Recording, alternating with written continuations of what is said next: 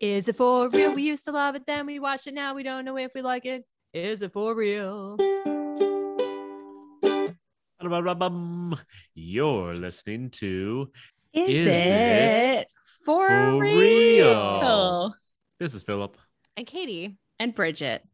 And this week was my pick. And I was so excited because we were getting into the holiday season. And I had done all this research and found a whole bunch, actually. I think not a whole bunch, maybe 5 or 6 Thanksgiving movies. And I picked The Big Chill, which was identified by the internet multiple times as a Thanksgiving movie. This is a 1983 ensemble comedy drama. And we'll get into how it is nothing like a Thanksgiving movie, but sort of. The director's cut. The director's cut in a little bit. But first, we actually have a repeat introducer this week, none other than the fantastically lovely Jessica H., who I just think her introduction this week needs no introduction, frankly. It's kind of lovely. It's like a story in itself. It's a mini movie. Take it away, Jessica H. Hi, my name is Jessica Henkin, and today I'm going to be talking to you about the movie The Big Chill for the Is It For Real podcast. The Big Chill came out in the early 80s, and I saw it probably a year after it came out on cable TV. We were a family to have cable TV early, and I remember seeing it, I think I was about 10 years old. So it would have been like 84.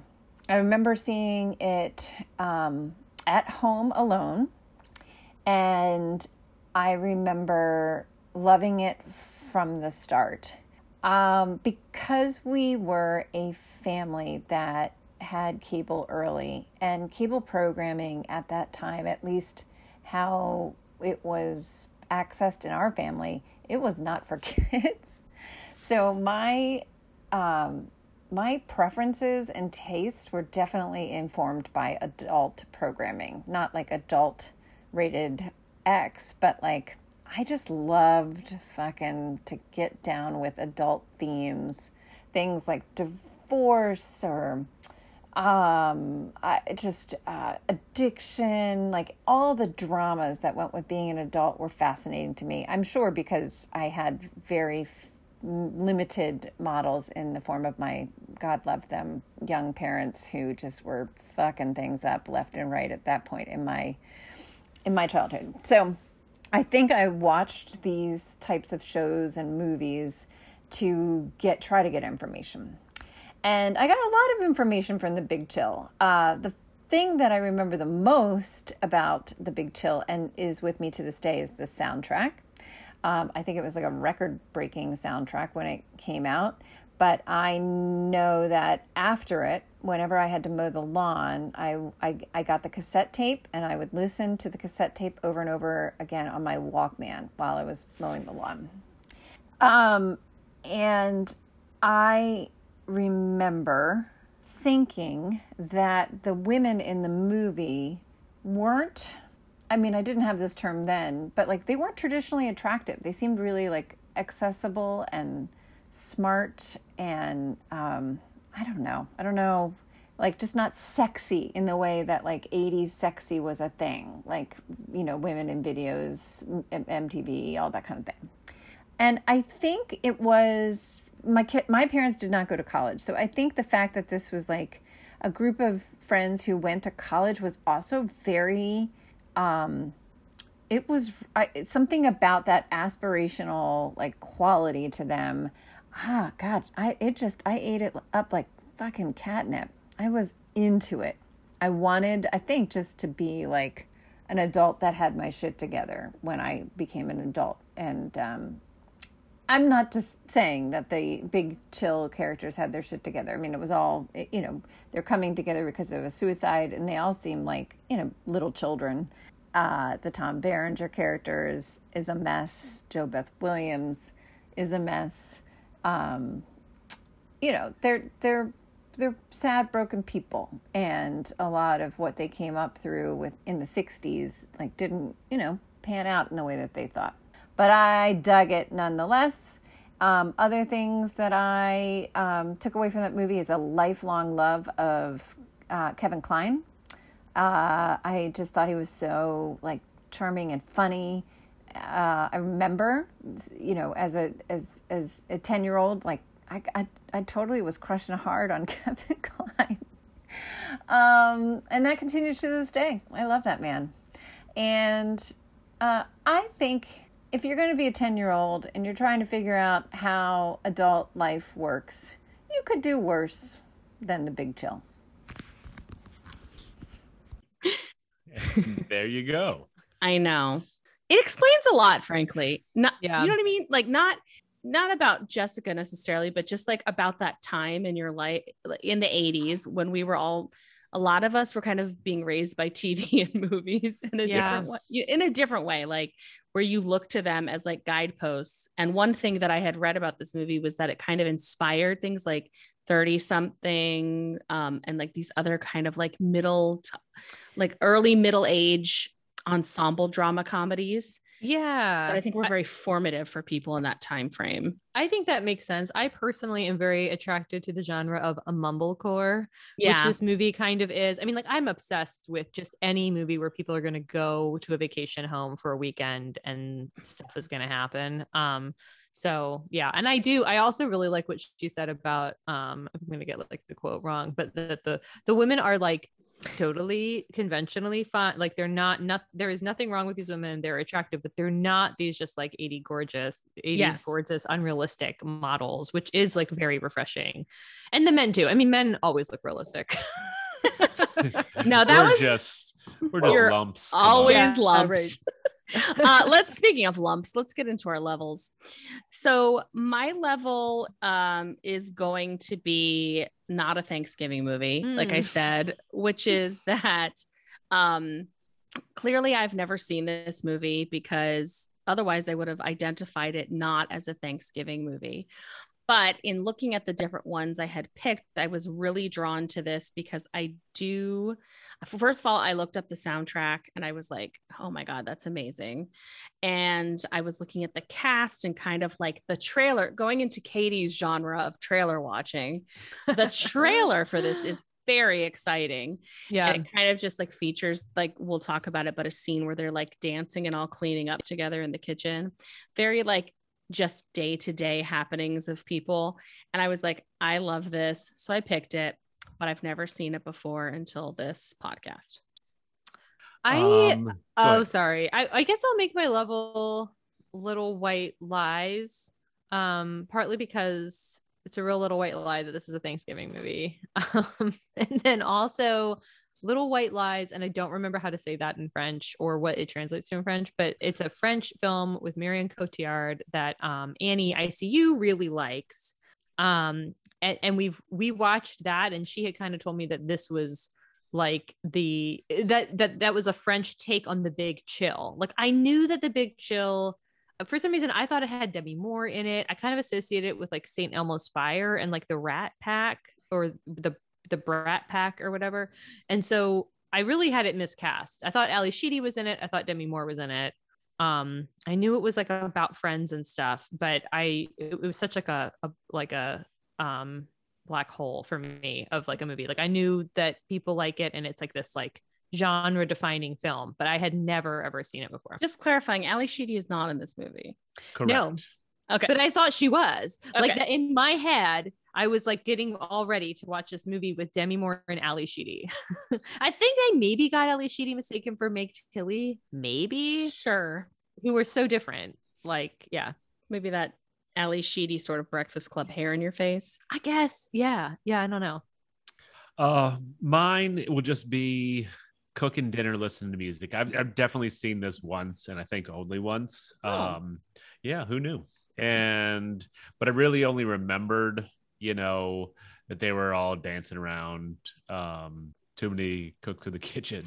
And then I vaguely remembered them watching the Michigan game, but that's about it. Oh, right. Because I think it's been like 15 years since I've seen it.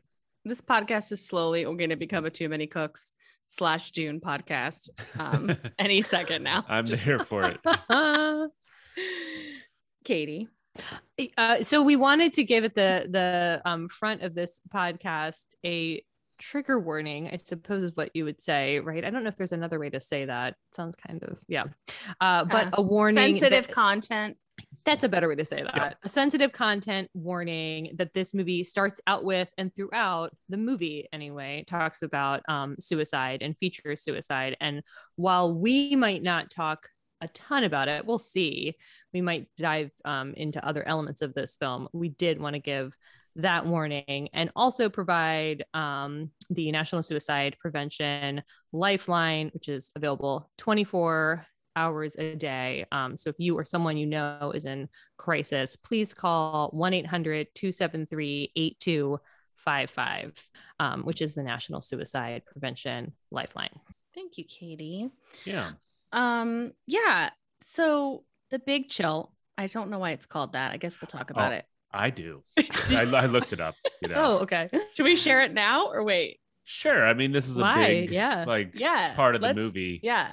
So, it was the director was talking to someone while they were filming Body Heat or something like that, and basically they were having this discussion about, at that time when you realize all your dreams as a kid aren't going to come true. Oof. And the person he was talking to called that realization the big chill. And so this whole movie is about just everyone's dreams not really going to where they like imagined it, and that adulthood, that realization is the big chill. So there you go. Okay, that's really interesting. Now I have a question for you too, which is I wonder generation wise if that's very specific to that generation, because I would argue that the big chill happens earlier now than it used to. Like people always used to be like, oh, your 20s, you're roaring 20, like, you know what I mean? Like your 20s are this time. But now I feel like I work with a lot of 20-year-olds, and I feel like, and when we were 20, you kind of have your own existential crisis a little earlier. Now it's like everybody goes to college. Everybody's getting, not everybody. Okay. But people are getting advanced degrees, all this stuff. It like puts you back further, and people are getting married at different times. And like, do you think it happens earlier? Do you think it's always in the 30s, 40s? I think it's later, actually, because of sort of what you said and the fact that we're, going to grad school. I mean, personally, I did like Peace Corps in between grad school, so I feel like I'm even more delayed than usual. Not just you, Phil. I also did Peace Corps before grad school. Yeah, but I still picture you as much younger than me. I so know that's you do. fine. But I feel like that. I always feel like Peace Corps and it delays. I don't know. I feel like I had a lot of friends. True. Yeah, it's like a slightly a different path or something. And some of those landmarks, like even like owning property and like, I don't know, settling down happens like way later than, even if I compare it to my sister's friends who, I don't know.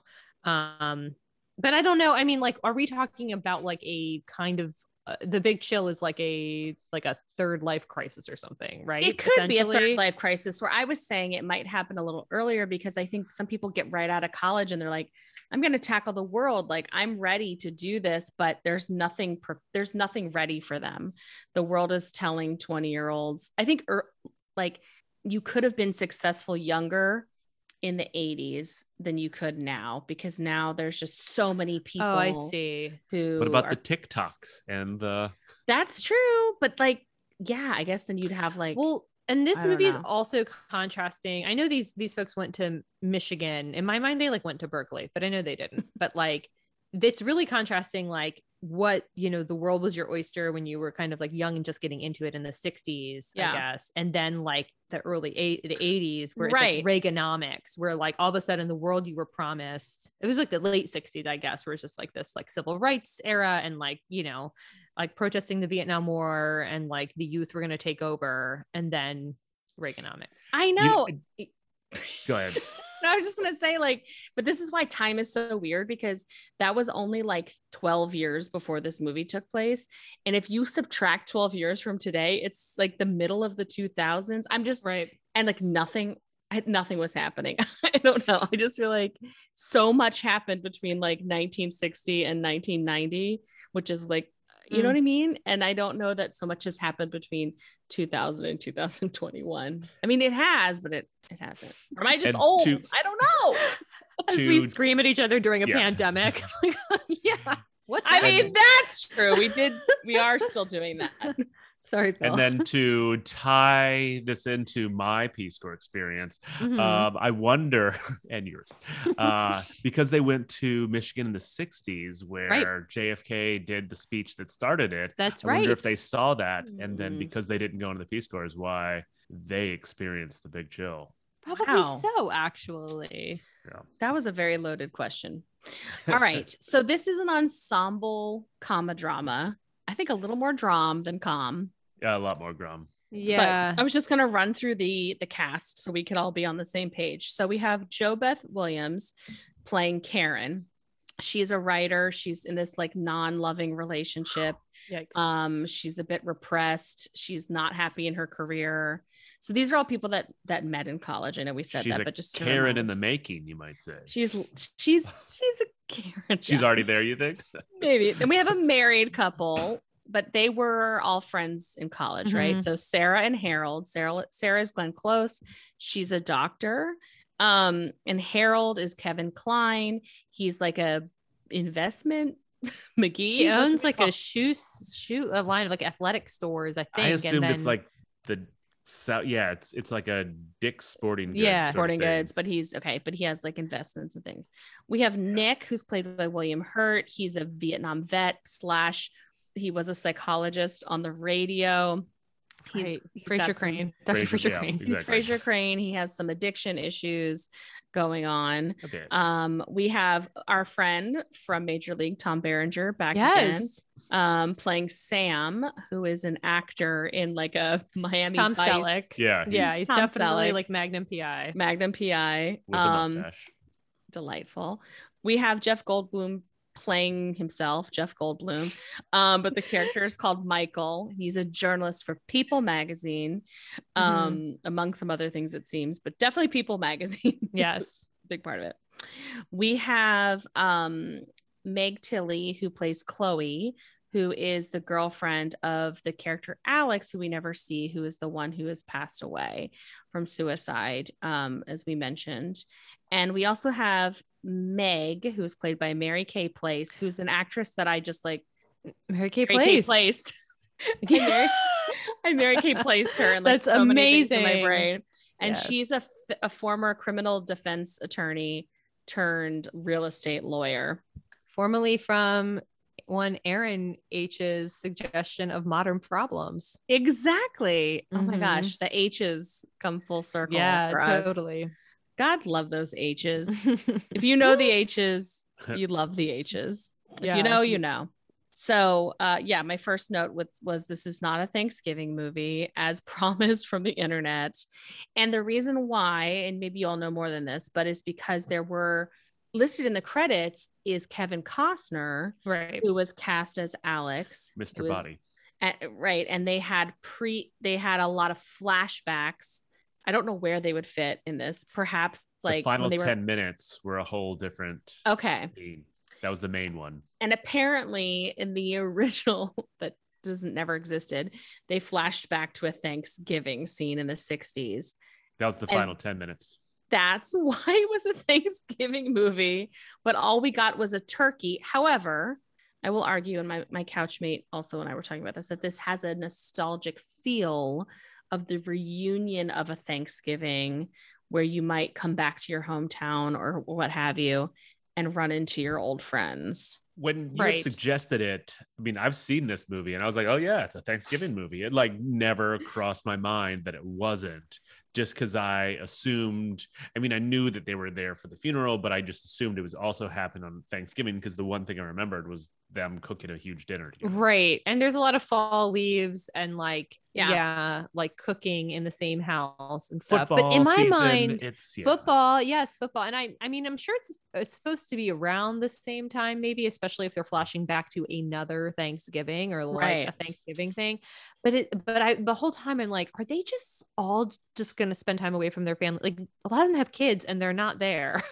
You're like, I guess they'll just be without their kids on Thanksgiving because they're in this town. But I don't think it was supposed to be actually Thanksgiving.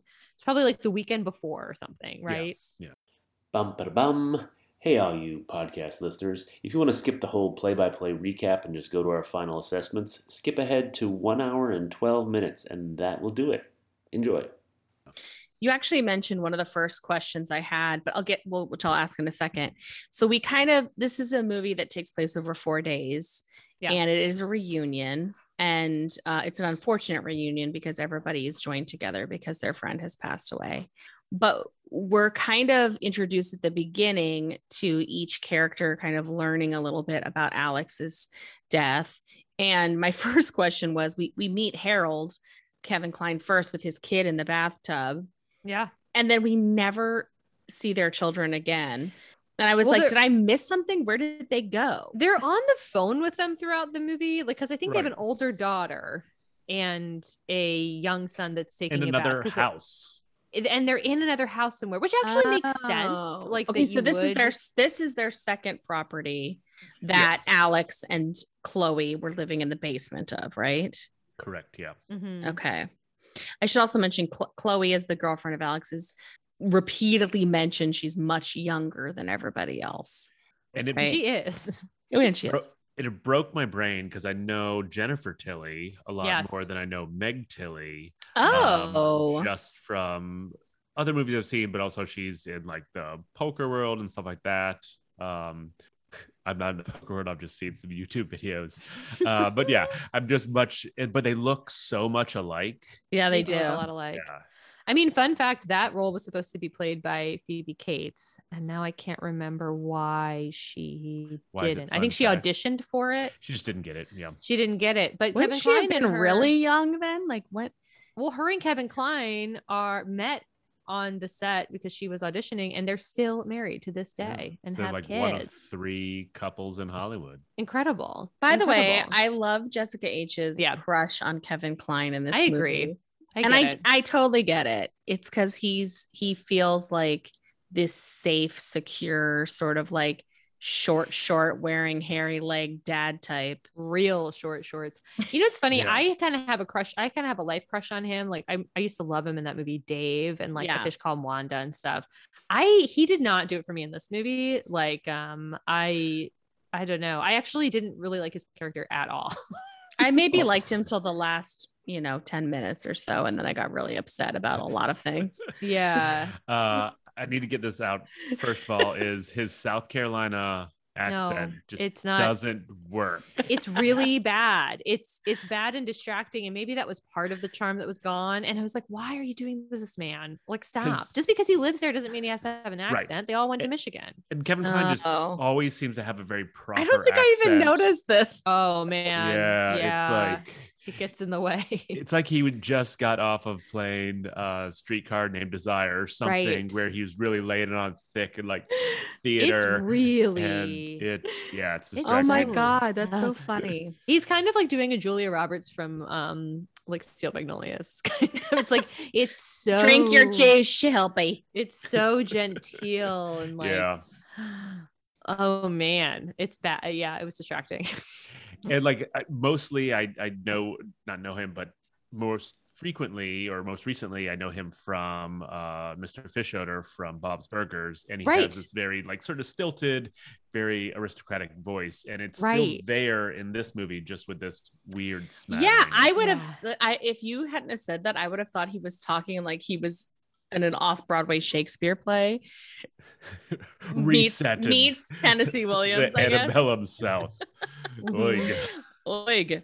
Okay, so all of the characters are reuniting. They're on the day one. They're coming to the funeral, so we kind of get like little snippets of who each character is, including this like very intense like dance aerobics like cut to of Meg Tilly. Oh yeah, she's like, you know what's interesting? Jessica H was right. It's like, but even that character, like she's supposed to be this young sort of, I guess, fantasized, sexualized about character, but she's the only one I think who has a level head throughout the entire movie, frankly.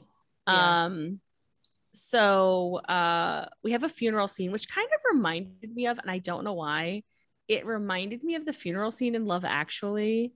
even though like in Love Oh, yeah. Actually, the woman I think knew she was sick, and so she prepped her own funeral. Oh, right. Yeah. But there was something to it just with like the audience sort of interacting with each other, and we kind of got to see Well, it how might they all remind knew you each of, other. oh, I'm sorry to interrupt. It No, might it's okay. remind you of that because there's really kind of a scene like when Karen goes up and plays, is it U2 on what does she play on the organ? Oh, you can't always get what you No, want. You can't always, sorry, right? Rolling You can't always Stones. get what you want on the organ. And they all kind of have this like chuckle to themselves. And I feel like Emma Thompson does the exact same chuckle in Love Actually when she does her own video. It's kind of The like, Bye Bye Baby. yeah. And I think, yeah, right, to that song. And I think it's kind of this idea of like we knew him and this is what he would want. And maybe that's not what you would play at a funeral, but it's what we're playing at a funeral. So I think that, I think it's like the same kind of vibe as the Love Actually thing. One thing I will say, and again, I want to be sensitive to the topic, but like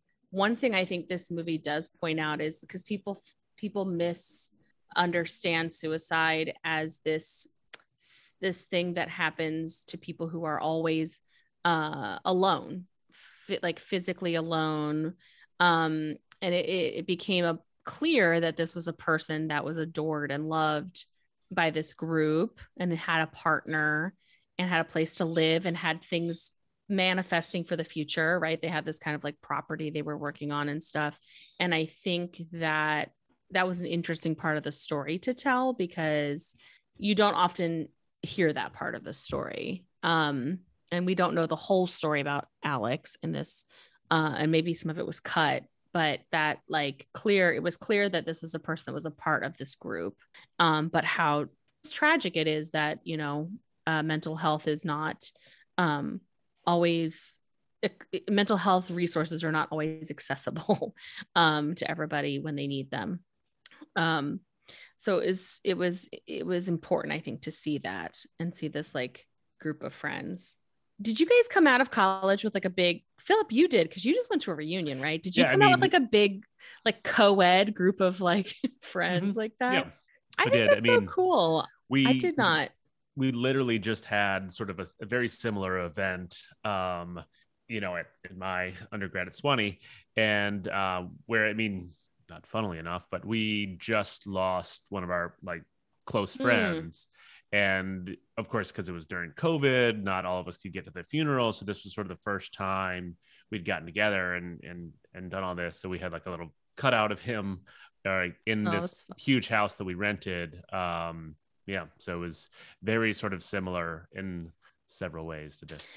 I think it's so wild because when you're in college, right, you feel like you'll be there forever. You're like, this is, at least for me, I was like, you just feel invincible. You have this like really wonderful experience. And then, but it's only 4 years of your whole life, but you can make these sort of like really long lasting friendships with people because you just bond. You're just bonded. Formative years. Yeah, it's formative, right?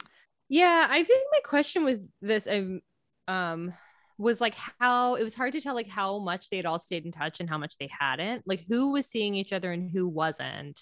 Because it was like a good 15-20 years, right, out of college. And it was like 15, I think. 15, like yeah, mid 30s. Yeah. So it's just interesting to think of like Alex is down in South Carolina living in Kevin Kline's basement, or like he's there, and then we learn later that he's had an affair with Glenn Close, which is like an interesting, so they kept close development, right? And like it's like how much are people like seeing each other or not, and how close. And then like Mary Kay Place like is talking to their daughter on the phone because the daughter wants to talk to her because she's, you know what I mean? It's like it's just hard to like keep track of like how much. I think certain people are closer than others. Yeah. And the other thing was that this is a time before like the internet and stuff like that. Yeah. So, like in order, you're either writing letters or you're doing phone calls, or else you've got no fucking idea. Right. And I think, and Bridget, to what you're saying with like, it was I think a portrayal of mental health and suicide that you don't see often, of like just a group of friends and one person, this is their experience. I think like the thing that bothered me about the portrayal, and like not to generalize experience, but like I think it was maybe a generalizable experience, a portrayal of grief, but not of trauma. In that suicide is a very specific loss, and this is like days after. And so to me, what was distracting that didn't ring true is like, I think you would be talking a lot about like when, where, why, when, where, what, like, you do know what I mean? Like that would, I think people would be talking about that absolutely all the time. And they throw in some jokes every once in a while, but I was like, this, like, what, like, I don't know. That was the part that really the trauma part was like, I think totally left out. And then the grief part I thought was interesting, the way they portrayed that people, it came. Do you think that like times. The director tried to answer that question for the audience because again, I'm backing up a little bit now, but when we're seeing the montage kind of being introduced to the characters, we're seeing like, it looks like somebody's getting dressed for that. And then we realize it's Alex's body. And so they address that he died through, looks like he cut his wrist. Right? Yeah. And so do you think that kind of is like, I'm not saying that it's addressed the right way. I'm just saying like, do you think that's the director's way of saying like, hey, I know you have some questions about this. And I think it did address that for the audience. Something that like people talk about after like, I know, well, in like the grief stage, it's like the manic investigative stage of like, not so much like how, like exactly what the time of death was, but it was like, where was this person an hour before? Where were they 3 hours before? Who did they talk to? Like all of this stuff, which I guess that was why it was hard for me to place like, how good of friends are these people? Because no one seemed to care. Well, like, no one seemed Meg concerned Tilly, with that. Chloe mentions like that they had sex the day before that he passed away. So like kind of there was like some hintings at it, and like you see Glenn Close like clearly having a little breakdown more than the others, through like her own like visual signs of grief and then like use of drugs like probably like cope. So I wonder, like if you've lived through that experience, it's obviously very different than a filmed version of it. So I just kind of like wonder about that. But yeah, I think that's a really interesting point, Katie, that like, I think to me, the movie felt like this happened a year after, not like days. You know what I mean? That's what was hard. It was confusing. Of like, wait, what is going on? I think they just had to make some choices because of the film, because you can't have, I mean, it's not a mystery movie about finding why. It's just like, this is sort of the catalyst for getting them all together. That's all it is, because they have a lot of discussions around it, but the how, the where, the why doesn't really matter anymore for this movie. And they have to cut it. And I agree. And I think for me, I think I wish, I think it could have been a different kind of death, or like, I don't think it had to be this to achieve what they ultimately want to achieve. I agree. So we have the funeral scene, and then we have this reception scene, which is at the house. And that's when everybody decides to stay at Harold's and Sarah's house. Also, if there's anything in there that you think is important to say, please do. Just kind of like going to move us into the next phase. And there's sort of like there's a lot of montages in this movie. It's like very John Hughes, sort of like montage of what's happening. So we get like a montage of everybody unpacking, and sort of like, what are they unpacking? Like literally, I guess figuratively, their like baggage, so to speak. Oh, interesting. Or everybody like, has a hairdryer. Did people plan to stay there? Because a lot of people were like, I'm not staying here, but everybody has a hairdryer because it's the 80s, and boy, the hair was wow. A lot of like drug prescriptions or non-prescriptions, different things that people are setting on their nightstand. I do have like, there is like a warm fuzzy feeling I get for some reason about like making up a bed, like that idea of like, oh, somebody's staying at your house, so you have to make up a bed. So there was a lot of like sheet putting on, and like people kind of having these conversations like while they were doing that. And to clarify, this is their like second home, or this is their second home. Yeah. Okay. Their home so is then their main home. The kids are with somebody at their main home. Yeah. I see. Oh, that's what happened. Quite a second home. She's a doctor and he's in the shoe business and they're doing Yeah. great. So that business of like, what is it, like Roadrunner or Speed Dog? That's his business. Speed Dog, yeah. Oh, it's that the sounds right. running dog, I think, which is some note to capitalism. I was reading about this, it's like the This is running Kevin dogs of Kline, capitalism, Mhm. AKA Harold's business. Okay. It's some like Marxian quote, or I don't know, it's something.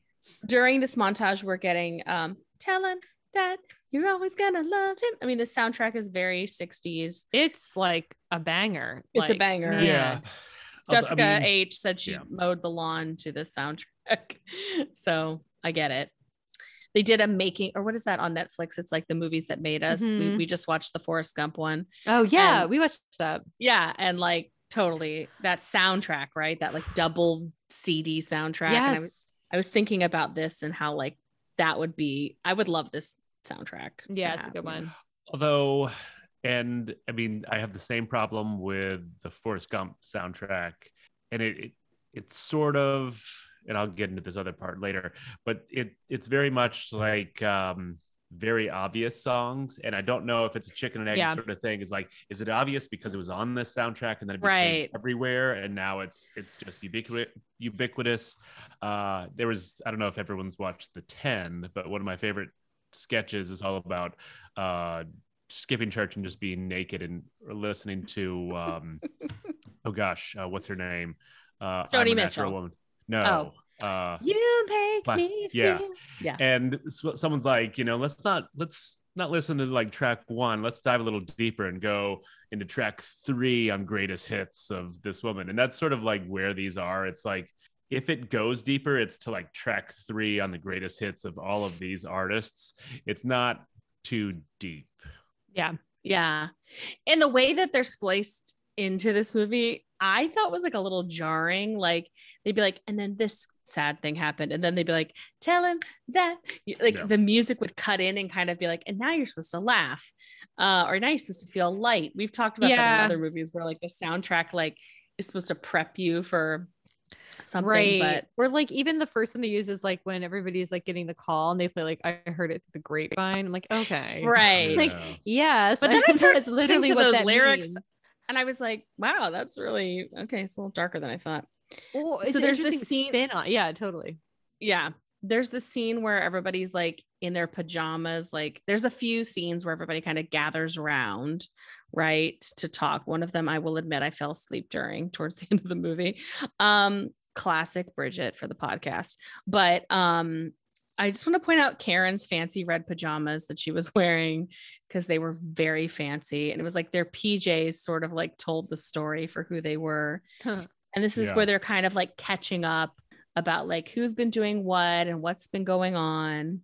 And they also start to like reveal like some intimate things that are going on. So Nick, William Hurt, we see him like snorting coke in his bedroom or his private space.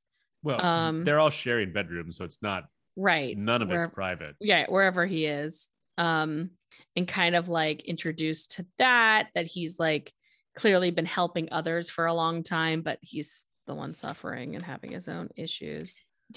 Okay, so he is impotent. Yeah. Right? Is that the official way to say that or the sensitive way to say that? But like from being in Vietnam, like was it Yeah. we never really get into like was this an injury? Is this a like traumatic brain injury? Is this like a mental health issue? Is this like a anatomical issue? Not that the two are so disconnected. Like, do we know? I don't think they say, but my sort of guess, or maybe they hinted at it, is that it was an anatomical thing, like some sort of injury specific to the groin area. But I don't know. Yeah, this I feel like William Hurt's issue is like kind of emblematic of like the movie's tone, where it's like it's really intense and serious, but it's also like kind of played for laughs. Like I couldn't get a handle on ooh, this Like is how Yeah. bad it is. it was hard to understand. And is this the scene too where like Kevin Kline like jumps over the couch, or like he puts his feet right in Mary Clay Place's lap? Or is that who it is? She shouldn't have worn that robe like that. She loves Yeah, it. he She's was- just stroking his feet. She and stroked his stuff. feet a I'm lot. like, I think you're "Whoa." supposed to see that they've always had like a thing, right? Yeah. But it made me very uncomfortable. I did not Yeah. appreciate that. Would not appreciate my husband putting Well, his feet in some other woman's It would- lap. it would be interesting to talk to Jessica H about like if that, because I was wondering, like, as far as like her impression as like a young kid of, I don't remember a movie before this like being so like leaning into the mixing of male and female friends, you Mhm. know, like it was really, the movie's kind of Yeah. proud of itself for that, I think, as well. I think so, but also Jeff, my seatmate pointed out to me that this is also like, these are flower children, right? Yeah, So that's like a true. little bit of a free love Yeah. kind of, they're like hippy dippy. They're our parents. Really. Yeah, they are our parents.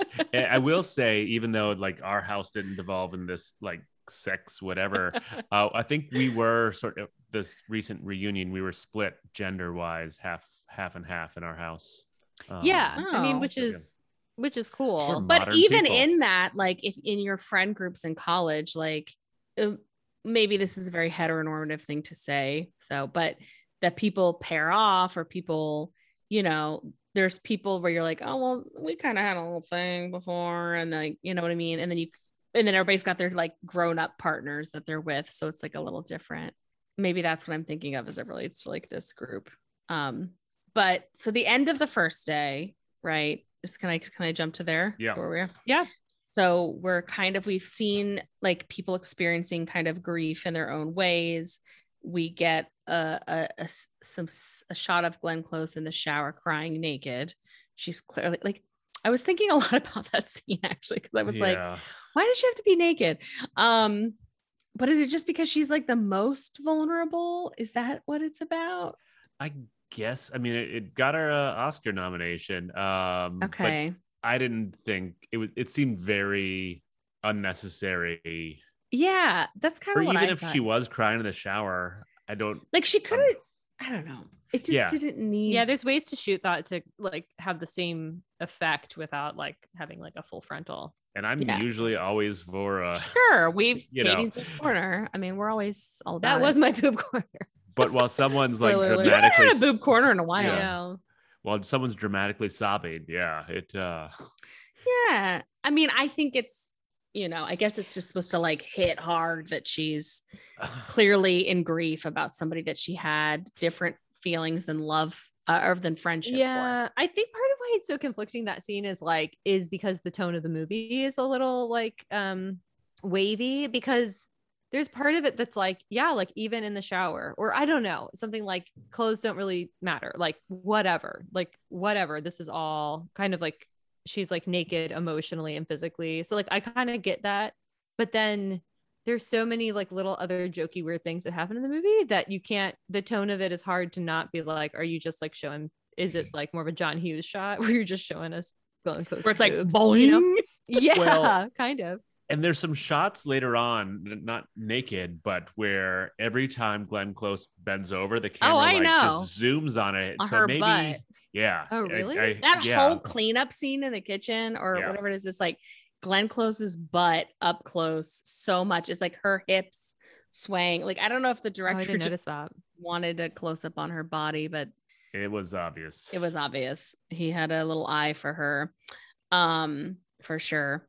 So Karen, who's this most sort of like uptight of the group, I guess, or we find out later she's not, but her husband is the one in the kitchen. He's the only one there besides Chloe, who's not a friend from college, and he's like up making food. He can't sleep, and so My note here is just, what an inappropriate turd. yeah, he's not Just he's not a good dumb. guy. Yeah, No, he's really like the worst. Yeah. and he does go home, right? Yeah, Yeah. thank goodness. Okay. But he's like, we get like, that was like laid on pretty thick in the beginning, where he says something bizarre to her, like, your friends aren't what I thought they'd be at all. Like, that's crazy. Like, wow, you're terrible describing people. How do you describe me? It's like, what? Like, what kind of a conversation is this? And I will say, not going to try to not reiterate this all the time, but at our little reunion, we had one guy that was the non-outsider. He didn't go to Swanee, and he's a wonder. I just want to say that he is not like this guy at all. Good. So there's ways to do it, Yeah, and not be right. an a-hole, even if you're not like in all these annoying in jokes that I'm sure totally, were super like, annoying. But Chloe stayed the whole time, right, yeah, he's annoying. He's an a-hole, and Karen is right to be leaving him, which I do want Yeah. to say that I know Karen, or JoBeth Williams, from Poltergeist, which I saw at a very young Oh, age. okay. Even though we didn't have cable, I definitely watched a lot of inappropriate shows and movies just because everything was PG back in the day. Right. Yeah. Interesting. The next note, I think we're kind of to day 2 at this point, right? Because Yeah. all the days start with jogging, and it's like, I mean, have we talked about just how short Kevin Klein's shorts We are? have not. They are impossibly. I mean, my father had some short shorts, like with the like stripes down the side. But I don't know if I remember them being this short. Like, They're it so is short. Things rough. could have fallen out Yeah. Yeah. the bottom. Yeah. That's what I mean. And then I think William Hurt is just next to him jogging in jeans. Yeah, like a full Right? jean outfit. Now, is that because he wasn't packed to Right. stay there? Okay. Probably. But wouldn't I feel Harold have some workout clothes? borrow Well, some that's what shorts. he ordered his own delivery truck to bring it all in. Yeah. Yeah. Yeah, and they're also jogging like straight up in the middle of the street. Like, it looks like a post-zombie apocalypse has happened to this like small town. And this is where Harold gets he like indulges in some insider trading, right? Where Yeah. he's basically telling William Hurt that some huge company is going to come, and basically whatever investor was going to buy Dante's Peak has now moved on, and they're going to invest in South Carolina. I assume that they were buying his shoe store. Yeah, his Yeah. like chain, like his franchise. I don't know if he has Yeah. several throughout South Carolina or whatever, but they're going to come and like, so your stock is going to be worth 3 times as much or something, right? I would hope that this is like, I don't know, the easiest case for the SEC. It's Oh like, my gosh. the first thing they do is like Google all of your college friends, Right. and if they bought 1,000 shares of stock the day before it goes public, Is this just to show that he's kind of naive and like optimistic, the fact so much that his wife could just cheat on him right under his nose? Or like, I don't. So that's the thing with Kevin Kline in this movie. Like, I feel like he is a sleazeball and just You do? unlikable in this movie. Like, yeah, like he's What? just insider trading. He has a Southern accent that's terrible. I mean, And I that's probably enough. can't. I probably that's can't. enough. get Wow. past I that, got but, the like, vibe that he was like more vulnerable and kind of played on, like that he's like trying to do right by all of his friends. So he's giving them this information. And Glenn Close is like, you're being an idiot. Like, stop doing that. And he's like, but I like them. I want to do nice things for them. My lady. That's actually more the reading I took from it. Yeah. Despite his creepy Southern accent. But yeah, I sort of got that as like, he didn't so much care. He sort of like foolhardily, was giving out these tips, not worrying about the cost to himself. In this day too. By the way, we didn't talk about Jeff Goldblum at all in the Yeah. first day, but he is hitting on Chloe hardcore through the entire funeral, Yeah. the reception, everything. Goldblum gonna Goldblum. But we learn later that he's in a long-term committed relationship of some sort. Well, we see it at the guess, beginning. yeah. He's Oh, like, I missed it's that in part. one of Oh, the. you're right. He has like a long goodbye to his. Yeah. I think that woman was played by his actual wife at the time. That's what I was reading. Now, again, I just also watched the movie that made us Jurassic Park, and Jeff Goldblum is in that. Does Jeff Goldblum ever play a character that's not Jeff Goldblum? That's what I was trying to think as well. Earth Girls Are I- Easy. You see that movie? No, shall we add it? Oh, maybe with Gina Davis and Damon Wayans and Jim Carrey and Jeff Goldblum. Death He's- Wish. He's one of the punks that like kills and murders Charles Bronson's Oh, interesting. wife and daughter. Or like The Fly. when he's the fly. I love Jeff We'll Goldblum. have to do some research, but Do I you don't like think him in so. this movie, Katie? Well, I think he's a jerk in this movie as well, but Okay. I find him, I like Jeff Goldblum, like definitely does it for me. I find him sort of funny. Like I think it's funny. I do think he's just so eager. yeah. Well, I was reading that Kevin Kline originally wanted the part of Michael, and they decided to give it to Jeff Goldblum just because the part was supposed to be funnier, which is interesting because I think of Kevin Kline as funny too, but maybe he's not quite as like brash or something. He's got that goofy charm that I think is hard to shake Yeah. off. Yeah. I mean, he's a lot of comic relief in this movie. He's given a lot of, and I'm using air quotes because it's not like LOL smiley face. It's like intense comic relief, but that he's definitely given these sort of lines where he's supposed to be breaking the tension at different points. I think he's just a tension breaker. Although I do have to point out the line of "That's what's great about the outdoors. It's one big toilet." Yes. And Totally. as a guy, I have to agree. It's Good for fricking you. Okay. Get Well, yourself Katie- a lady. Get Katie yourself a doesn't lady care. J. I- A lady like, J. Katie's like I, the outdoor is one big toilet. I peed twice. Look, in my I'm clothes just yesterday. proud that I am a squatter because I have some lady friends that are like, I can't squat. And I'm like, that makes peeing outside really hard. Oh yeah. At least, I've at got a least shorts trick that's pretty good. The key to peeing outside in front of a lot of people Not cared if you get your shorts wet. is not pretending like you're not doing it. let me ask a weird question. Maybe Mhm. Philip, you can answer this as the Okay. resident penis of our podcast. Mhm. Now, the other Resident night, penis. I was driving home and I saw a guy. It was near the light rail tracks, and I saw him peeing. And I Mhm. didn't. He was peeing into the wall. Now, was he peeing into the wall because he was hiding himself, or because it's you want to aim to a wall, Hiding himself. No, I mean in like in the middle of nowhere, you just like a wanna pee on the- downtown city area? I mean, yeah, when you're hiding yourself. Okay. You're facing the wall. Yeah, yeah, Okay. yeah. Right. But Yeah. it's you're peeing on a wall, and then it like I'm just Splashing thinking, like, back. pee Yeah. into a dirt patch or Well, a tree, yeah, like behind a tree is kind of a ideal situation. Or rock. I like peeing among rocks Yeah. and stuff. So Although do I my once- dogs. I once was down in Annapolis and some dude was at a bus stop and just like peeing right there and Okay. just not even like Just out and about. just out and about. And there's literally like trees 10 feet behind him. And I'm just like, dude, come on, you know. Like, how much human excrement do you think is out and about in the world? More than we It's a think? lot. Yes. Yeah, especially with For sure. COVID, for sure.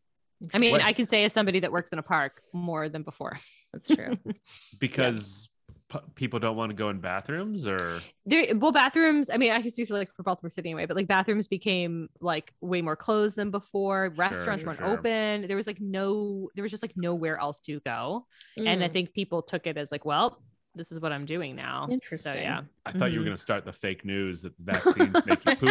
Yeah, I was that's like, what I'm nope, saying. nope, Katie, that's this not- is read not what an we're- You anti-vax read between podcast. the lines. I think it's chilling out a little bit now, but it's especially during like lockdown and stay-at-home stuff. Like there was just no option for people, and I think Sure. they just went wherever. Interesting. So this is when I had to like make a key in my notes because there was like several scenes happening at once, and it was everybody like off on their own little things. So there was like a grocery store run. There was like a go visit the new property that was House, yeah. old run, and then there was like Meg is ovulating conversation. So there was like Right. three things, and they kept in like cutting between them quite a bit. This is when they were prepping a turkey, by the way, which I thought they were going to mention a turkey baster at some point, but they didn't. I thought that's how Meg was going to talk about getting Oh, pregnant. right. Yeah. Yeah.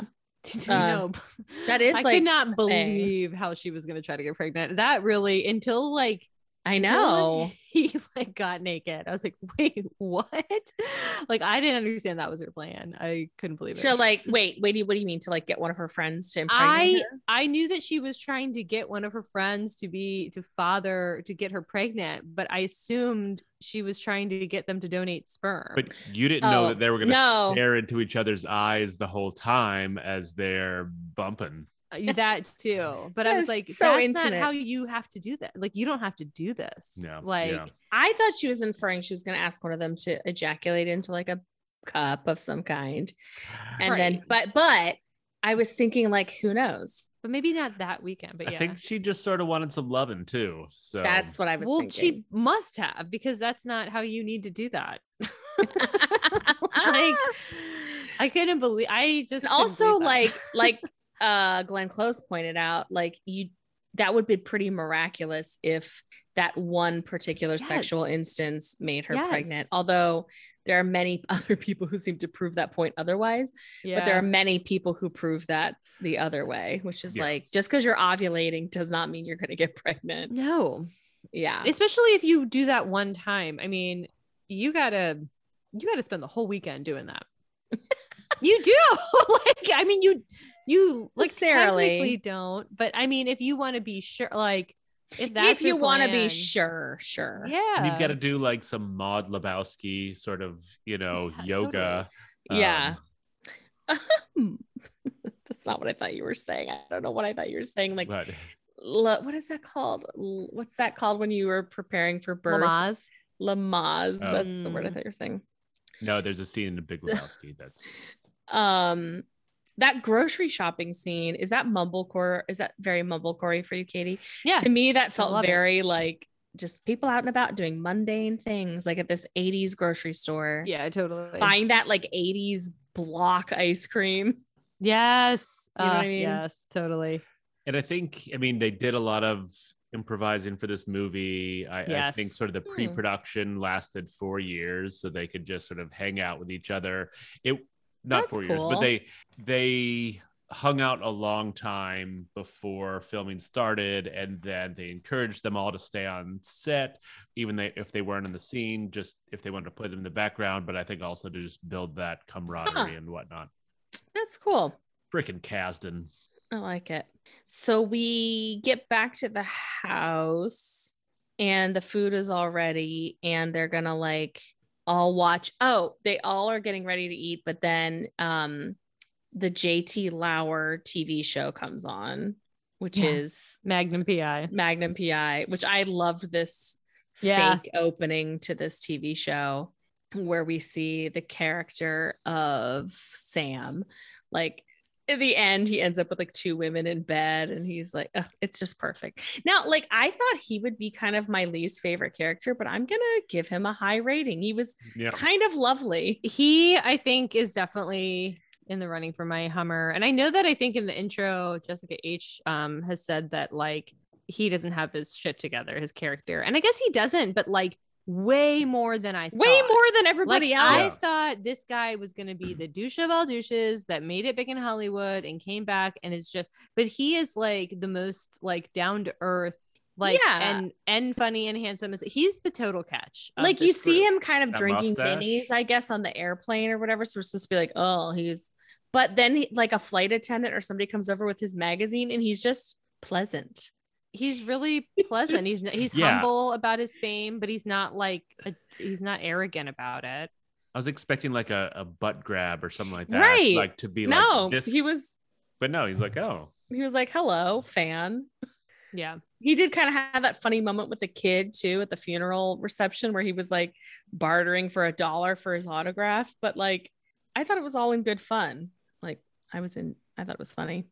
There's a deleted scene where he breaks the kid's pinky because he never pays him the dollar. Oh my God. The thought of breaking a pinky. At the dinner, Specific. at the non-Thanksgiving dinner, we see Glenn Close kind of have like another little breakdown about Alex. Because she's, but then like we get a jokey joke. I don't know if it's Jeff Goldblum or somebody else that says, I know what Alex would say, what's for dessert? Oh, I think that's like William Hurt says that. Yeah. Okay. Yeah. Yeah. Because I think Then people we are kind of desperate to not talk about it. Then we get the trailer clip, which is the Ain't Too Proud to Beg cleanup montage. Which I'm going to go on record and saying that's too many people in the kitchen cleaning up. That would just be a clusterfuck. Yeah. And really only Meg and Glenn Close made the dinner. Let's be honest. Yeah. I They don't should think get a the- break because there's they- too many people in that kitchen cleaning up. Well, there is a little bit of a break because then we see like people off doing different things, right? And there's people smoking weed, a lot of weed smoking. Mhm. Jeff Goldblum is reading Chloe's palm or something. He's trying to like Who knows? read her future. Does he do a lewd this night?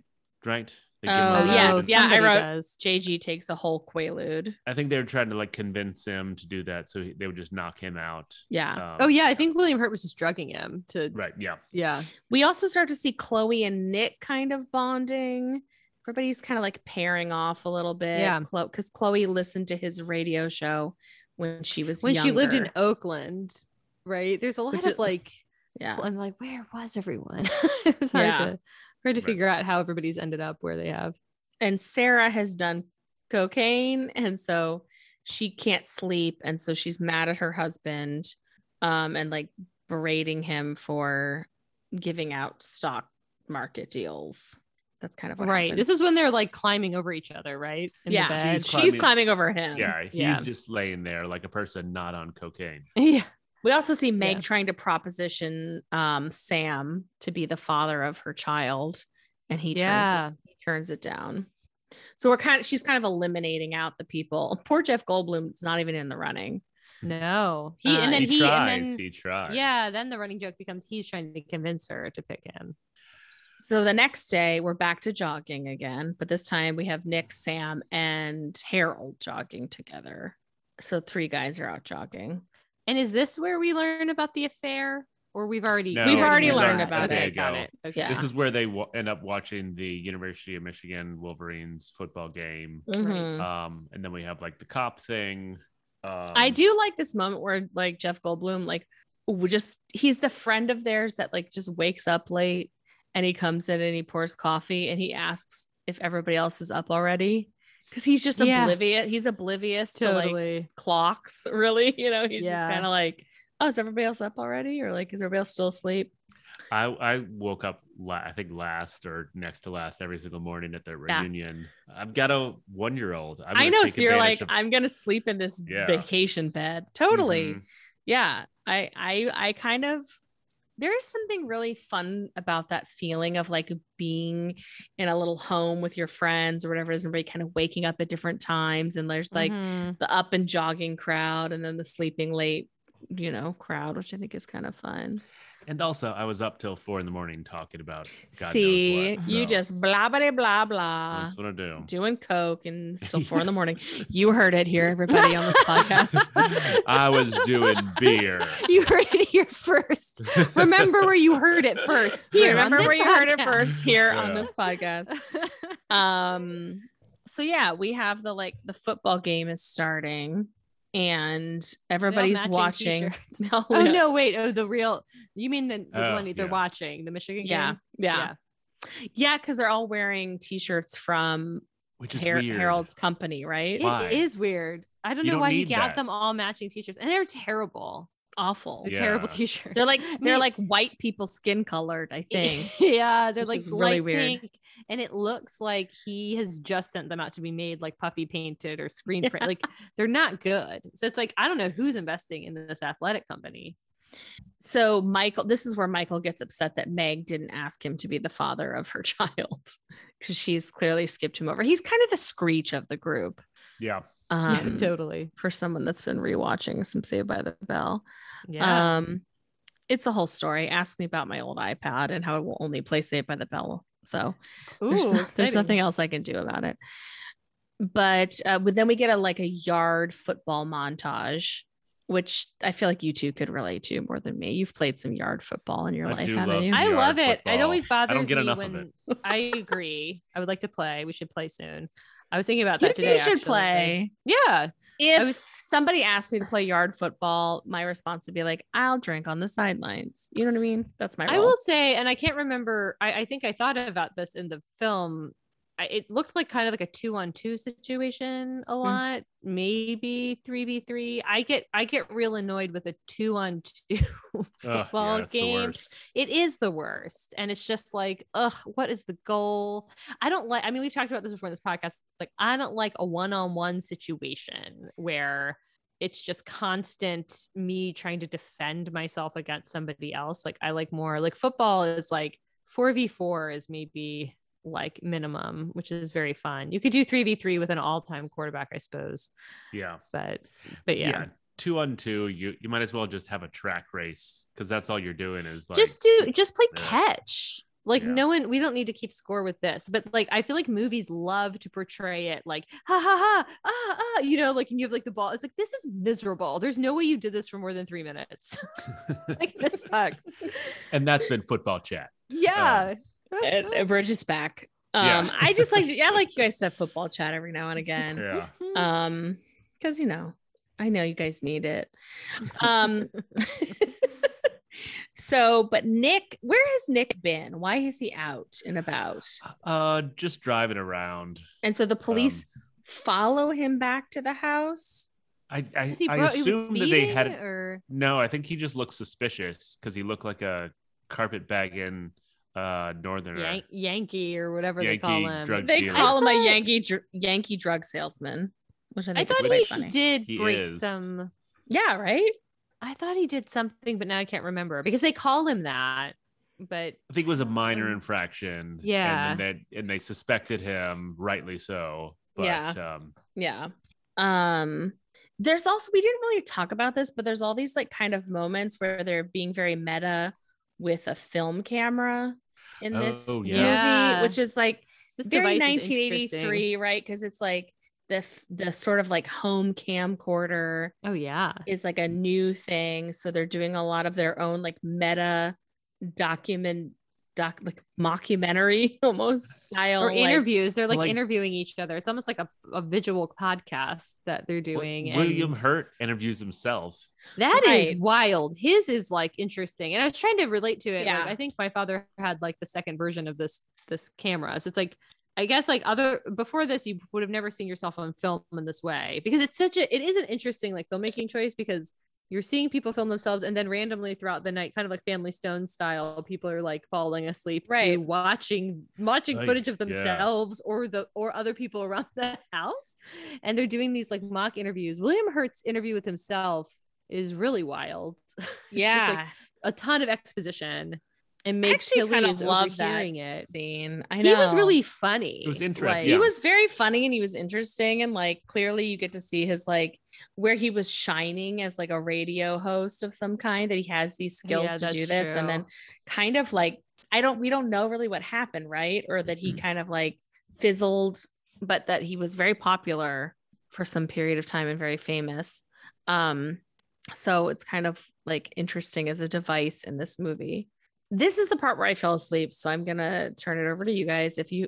I just said they were sitting around talking for a really long time. What is there anything that happened? I mean, a bunch of songs play, then they all have sex. I mean, okay, well then I didn't miss much, because that's the next thing I had. Because there's like Karen originally throws herself at Sam, and then he sort of, I don't know, doesn't jump at it as much as he could, and she gets pissed, but then they eventually get together. So whatever. They have like clothed sex outside. Boathouse sex. Boathouse sex, right? And then Chloe kind of pulls Nick, but they don't have sex. They're just talking, and she falls asleep, and he starts going through all of Alex's belongings. Is that what happened? Like that. Yeah, I think so. And then this is just the weirdest part of all the things, but Sarah donates her husband towards Meg's cause. Oh, like she has this epiphany, and she's just like smirking about it. And I feel like the audience is complicit in this. That it's like, this isn't a good. What is happening? No, it's a terrible idea. But she's like, understand this is gonna make up for my affair. What? Right. Yeah. That's what she's thinking. Help my friend. Like my husband wants to get with her. Sarah is like Job running out of the room, like, wait, I got the perfect thing. It's perfect. It's like, it's not, man. It's the worst. Like, this fixes nothing. Come on. Yeah. No. So he like knows it's gonna happen. So he's like, and it's in their bed. it's just like, I don't know. Like, I guess this was just before like gay couples existed / like sperm donation. Like no one, you know what I mean? Like this idea that you would have to have sex with this person to, you know, create a child is just like not true. And it's not the, true. The two wrongs making a right isn't, I mean, wrong Awful. in quotes, right? But it's like, this is not like the implication that like, because she had an affair, him sleeping with one of their college friends, which it wasn't clear to me that he ever wanted to do that. I think you know? he did kind of want to do it. It seemed to me that through the film that he had an ish for her. I don't know how else to describe There was some, it. yeah, there was something Maybe. going I mean, like on. I said, like on the phone, like he's on the phone with who's his daughter, and he's talking about it, and he's like, yeah, she's right here. You can talk to her. And you think he's gonna give the phone to Glenn Close, but apparently their daughter has asked to talk with Mary Kay Place. Because So, she's like the cool aunt. yeah, but that's even more complicated. Oh, I know. So like now this person, I mean, have you talked about this at all? Like now you are going to be a family in a permanent way. It's just the whole thing. No, like who does this kid think their father right. is? Or if now, there is like, a kid. Those kids are brother and sister. It's just, totally. Yeah.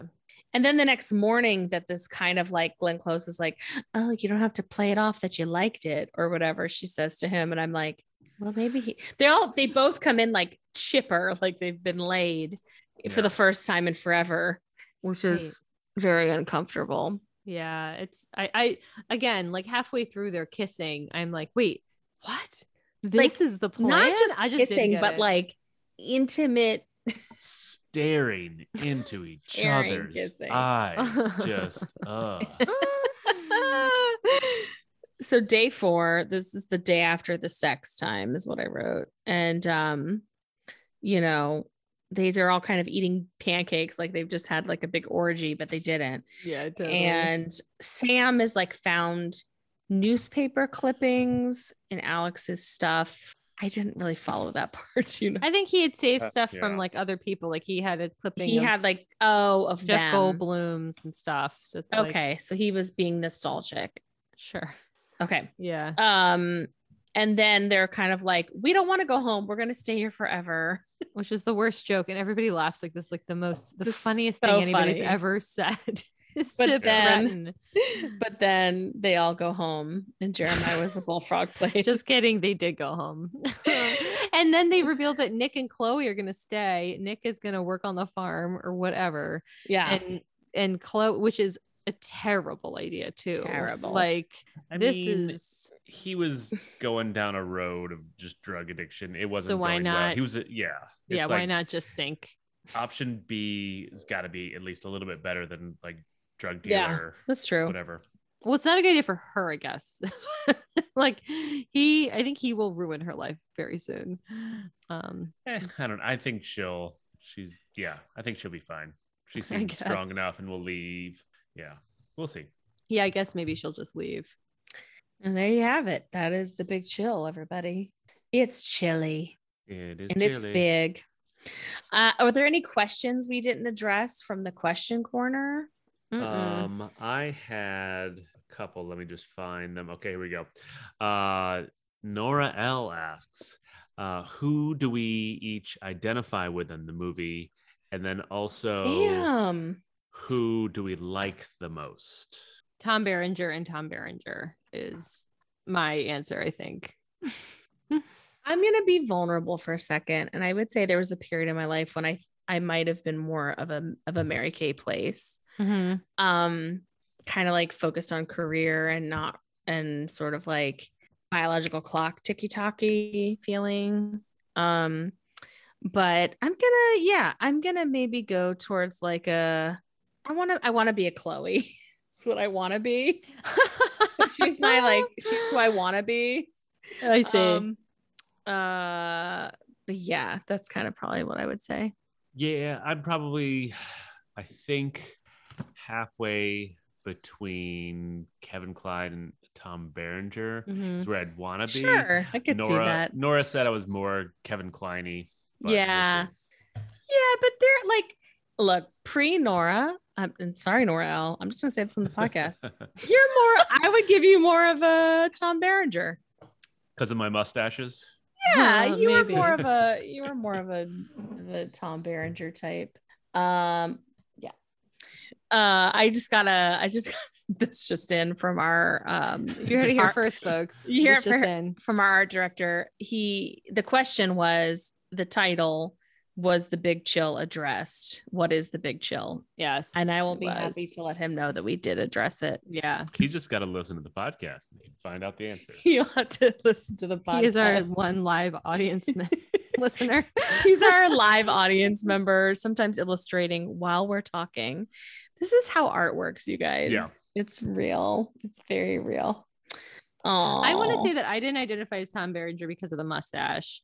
I personally, it was more of just like his general. Well, he's definitely the person I like the most. I like almost no one else in this film, See, but I would have said you're a straight Glenn Close. Is really who. No, well, that too. I actually kidding. really do like her too, though, and I like her character. I'd I like do to not be a like her doctor. character in Oh, you this. didn't like her character. No, I found her like just a wet blanket the whole Oh, time. yeah, maybe a little she bit. was sad. She had made a choice to cheat on her husband, who I thought was very charming and nice. He Katie do did for not me in this enjoy one. him. You know, in most movies, I'd probably totally relate to Kevin Kline, but this movie, I think You decided something about him, and then it was stuck in you. I didn't. He didn't. I just didn't like him. How in about this movie? Hummers, Bummers, and Dummers. Let's start with Dummers. What is dumb about this movie, you guys? All right. Well, I'll go for my dumber. Maybe it's not dumb, but considering how much I like Tom Berenger in this movie, they go through the whole thing of like they watch the opening credits of his thing and then they just turn it off. And I'm like, wait. Oh, what? you wanted to watch it? Well, your friend is in this show. I guess they've all watched it, I guess. But like you've got like all weekend. Wouldn't you think you'd watch a couple of scenes of he's the star of this show and it's coming on. It's like live on television. It's like a new episode or something. I just would think that you would sit around and watch it like together. But Yeah. maybe One of Coke is a better idea. it may be Glenn Close or someone's telling him, no, your show is great. Like it's really gotten my daughter through a lot of stuff. And just from watching that intro, this show has not gotten anyone through anything. I don't. You know? Right. Exactly. Yeah. I think my dumber is going to be the like kind of the Jeff Goldblum People magazine subplot. Like I kind of enjoy Jeff Goldblum as he is in this movie, but the whole sort of like, and like I don't need to write about this thing because I got a story brewing right here with these people. And then it's not, unless I miss something, it's not like really flushed out. And it's just kind of like, oh, right. Weird that he's like on the phone, like, I got the scoop of a hot thing going on. Like, and maybe People magazine was different, but nobody wants to hear about this. Well, I also think he was saying that because he wanted to stick around and hit on Chloe. Sure. He just didn't want to go interview that blind. Then he's a person. terrible journalist. Yeah, he did say is. he had a blind harpsichordist. Or, yeah, that sounds right. Yeah, something. I guess it was just making an excuse, but yeah, Bridget, you're right. When he said that, because I mentioned it to Annie, and she's like, you know, it'll just frame it. Because I was like, this wouldn't be a story. Can you imagine reading this story? No. But she's like, no, it's just helping it frame the movie. Like I thought that was going to be part of the exposition throughout. Yeah, like he was going to at the end reveal an article. And it's like The Big Chill by Jeff Goldblum, you know. Oh, and that maybe they pivoted and more of the exposition was not him like interviewing people, but it was like the camera stuff was more of the exposition. Yeah. I don't know. Okay. Good point. I'll keep mine quick. My bummer was Kevin Kline's accent. Wait, dumber. Or my dumber is Kevin Both. Kline's accent. Yeah, It's just a dumb accent. Yeah. I wish I'd heard it. Okay. Bummer. I'll go first. My bummer is going to be that this is not a Thanksgiving movie. There were other Thanksgiving movies I could have picked because, fun fact, we're taking a break next week for Thanksgiving. So like I actually had the Thanksgiving plot and I picked a non-Thanksgiving movie. So I'm kind of bummed out. I may try to pick another one. Please, the we week have after. time. Yeah. We Yeah. have time. I mean, I feel bloated and dizzy, so it is like Thanksgiving.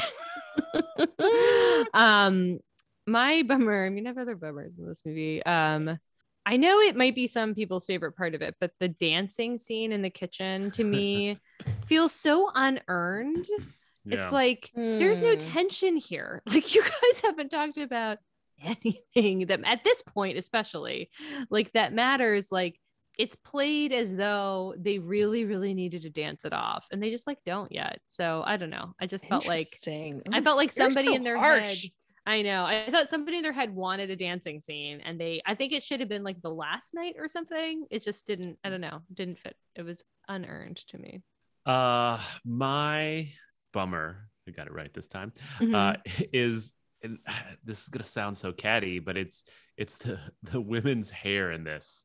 It's just so, especially like Glenn Close's, that I'm looking at her Close's is intense. IMDb page right now, which I assume is a recent picture. She looks so much better here Mhm. Yeah. than she did with, I assume, that perm in the 80s, and it's so unflattering. Yeah. And I think for Mary Kay Place, it was somewhat her hair, but just her outfits where she had her little like neckerchief God. all Oh the my way God. up to like her Yes. nose the whole time. With Andy, I was like, Uh, is she a flight attendant? What is happening? And it's just, I think their characters could have been more, not Mary Kay Place, her character was great, but I think the other ones could have been more lively, or just through outfits, it could have been just better.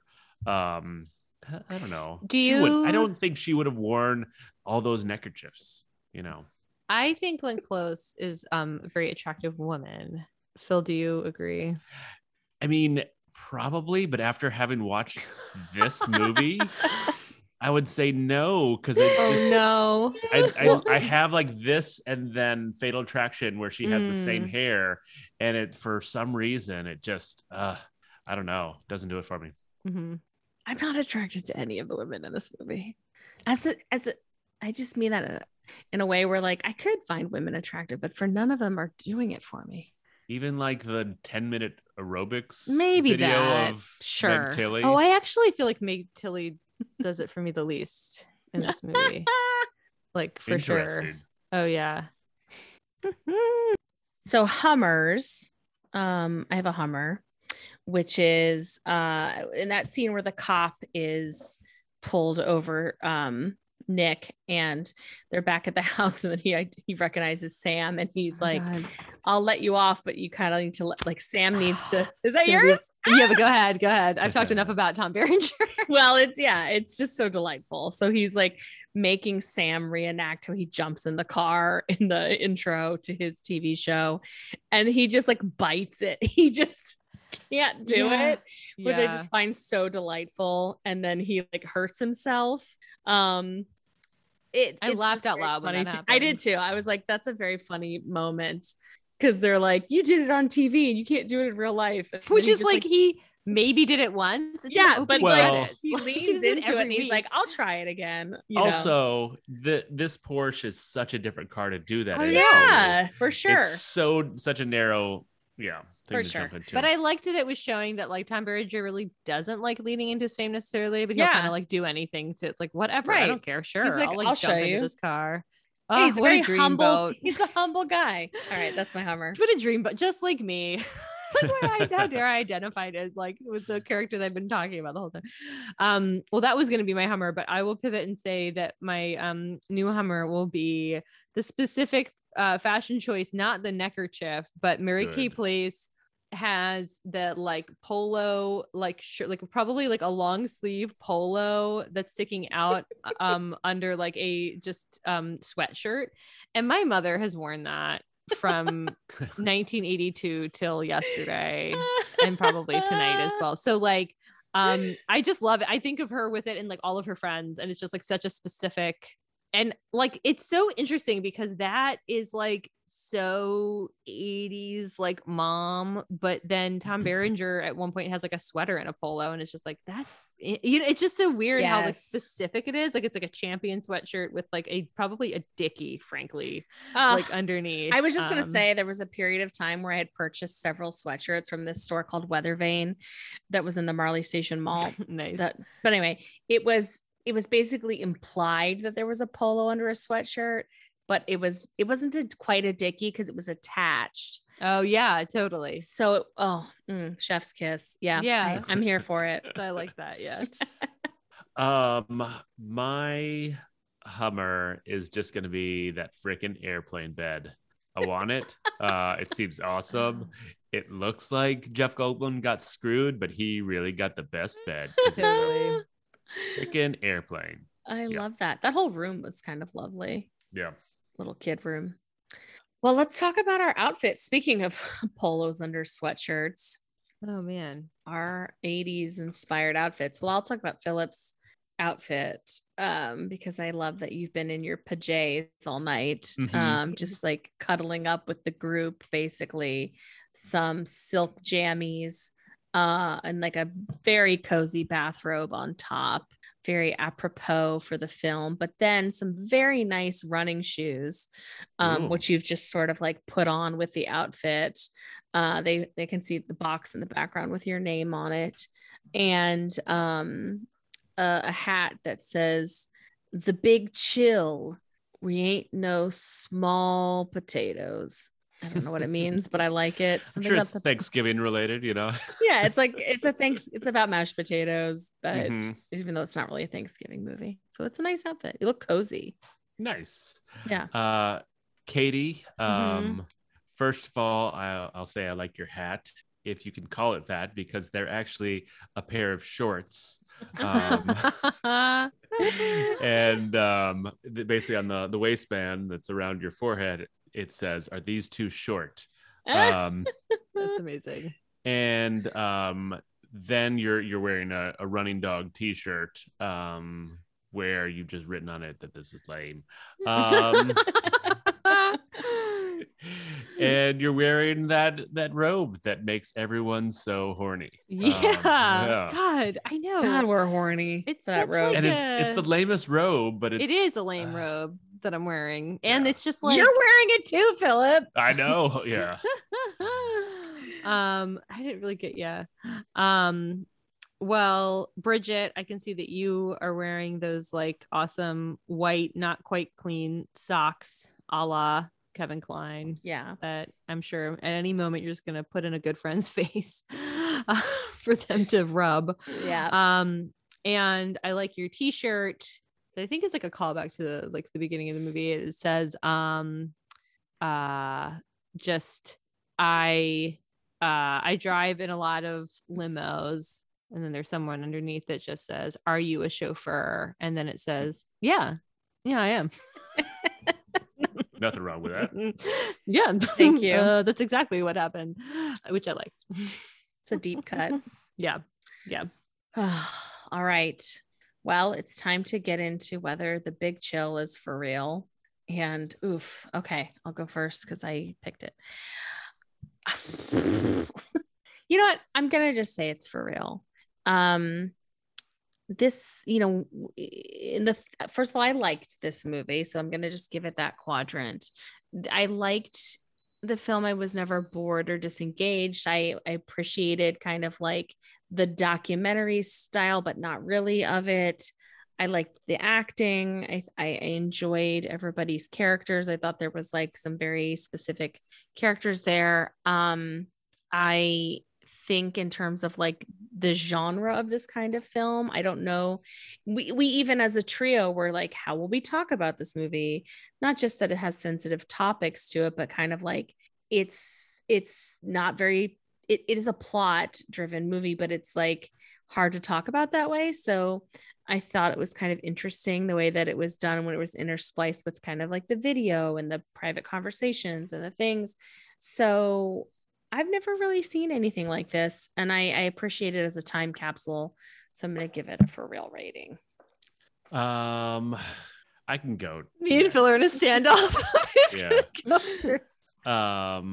Do you want me to go? It doesn't matter. You can go. You can go. Okay. I will also say this movie is for real. I don't think I understood like how triggered I would be by this movie. Like I didn't understand. Like I know people say like you could be anyway. So I watched this movie through such a different lens. Like my evaluation of almost every character came from why they were there together. And so it was a really distracting way to watch what I think objectively, if I zoom out, was like a really like mumblecore movie. I like all of those actors. I think they did do a good job. And I think like the tone was like interesting and the music was great. So like I feel like objectively this movie is really for real. And I just so wish they would have like had them there for like a slightly different reason, because to me that was so distracting that I kind of like couldn't like focus on other things, because I do think there's like a lot in this movie to like. And again, like mumblecore is like kind of my favorite genre, which is why Annie had we watched like Little White Lies, because it's like French mumblecore.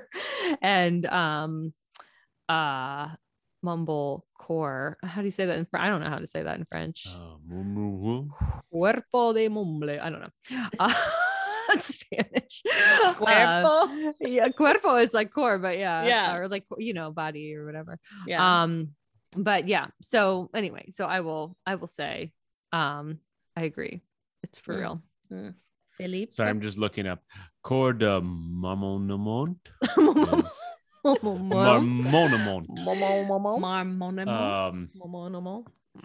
I think I will also say it's for real. This movie isn't for me. I didn't exactly enjoy it. I didn't think that the jokes really landed. It's so I compare it to sort of going to an adult party with your parents, like with all their friends. You're not going to get all the jokes. Like they're going to laugh at stuff and you're going to be like, that's not really funny. And it's just, yeah, there was like one or two jokes that landed for me. I mean, they're getting into some deep stuff. Yeah. But it's just, I don't know. I get that it's a good movie. It's almost like I was comparing it also to Garden State, of just this movie that was pretty good when it came out, but like so many other things have done it since then. And I think in hindsight, all the music from that seems like really on the nose and all that kind of stuff. And I think that's the sort of the same thing with this. It's like, every one of these songs has been a sort of record drop or needle drop in so many other movies since then, that it's sort of like almost cringy. Like heard it through the grapevine and all that sort of stuff. And so none of it's well done. So none of this is going to make it not for real, but it's just, I didn't enjoy watching it, I would say. But yeah, I'd recommend it for someone else. So yeah, there you go. For someone else. For anybody but me. for someone that's not a Philistine like me. It's interesting to think of it as being like groundbreaking, right? Like kind of like it's an interesting comparison to Garden State, which is like aged differently than like when it first came out. So yeah.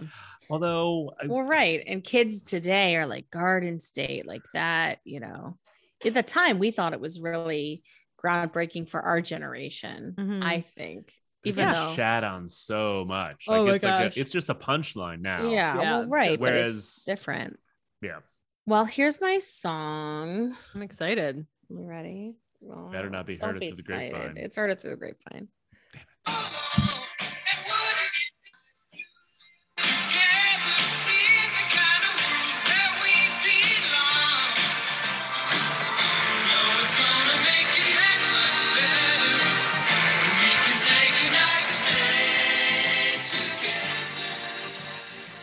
That's kind of the song of all the songs that I just adore the most. Yeah. I love that song. I love that song. Yeah. It's off of their best album, Pet Sounds, which I think is listed as like the second best vinyl record ever. That's awesome. We once we were driving back from some vacation and we were stopped at the gas station. I think my father was inside and somehow we were like it was taking longer than we thought. And my mother started singing, "Wouldn't it be nice if we were home now? Then we wouldn't have to wait so long."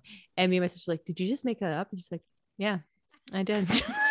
Whoa. Whoa. So that's what I was, and then I remember hearing it on the radio. I'm like, "Oh my god, that's the song she was singing." She totally took it Because it's totally very pivotal for her generation. Yeah. But it's such a like little optimistically lovely song that I don't know. Every time I hear it, I'm just like, yeah, wouldn't it be nice if like the world was a certain way and it's not?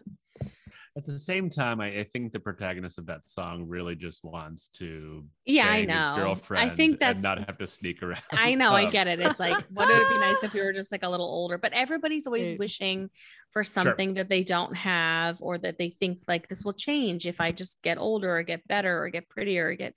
And you could see a little bit of that in this movie too. Then they get that big chill. I don't think I've ever wished to be a different age. Like I did when I was younger, for sure. I like don't relate to Kim from Bye Bye Birdie. Like I don't get it. I'm like, "Oh, I this seems definitely great." was like, oh, I want to be older. I want to be 21. Wow. I want to be this. I want to be that. Yeah. Yeah. Ugh.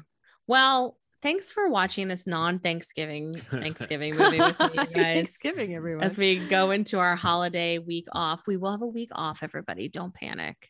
It You is so wild Or that we like, panic. because this did come up as a Thanksgiving movie. So like whoever filmed that like missing scene must I be know. all over the internet, like best Thanksgiving movie ever. Like Yeah. there's plenty of deleted scenes from things I- that don't get classified. I as- believe this is our 70th podcast. Sounds right. Oh, So 70, wild. I cannot believe we've watched, well, quite under 70 movies, I guess, because some of the pods were bonus. the- extras and bonus. No, this does not count bonus episodes. Oh, then 70 we've doesn't watched our- count. 70. Yeah, Wow, we have. how we have. fun. Pretty wild. Uh-huh. So we do deserve a little Thanksgiving break, but Yeah. we'll be back. Yeah, Hopefully. get off our backs about it. Yeah. Everybody calm down. People in live chat need to slow their roll because they are just emoticoning, and I don't Oh even my know what that God. means. Eggplant?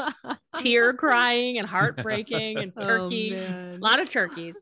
lot of So turkeys. everybody have a go home for the holidays. Yep. Home. That still remains my favorite Thanksgiving. And we'll see you in like another week. Thank you, Jessica H, for that. Yes. Yeah, that was great. Just lovely, thoughtful Gorgeous, intro. thoughtful intro. And we'll see you soon. Till next time. See ya. Hello.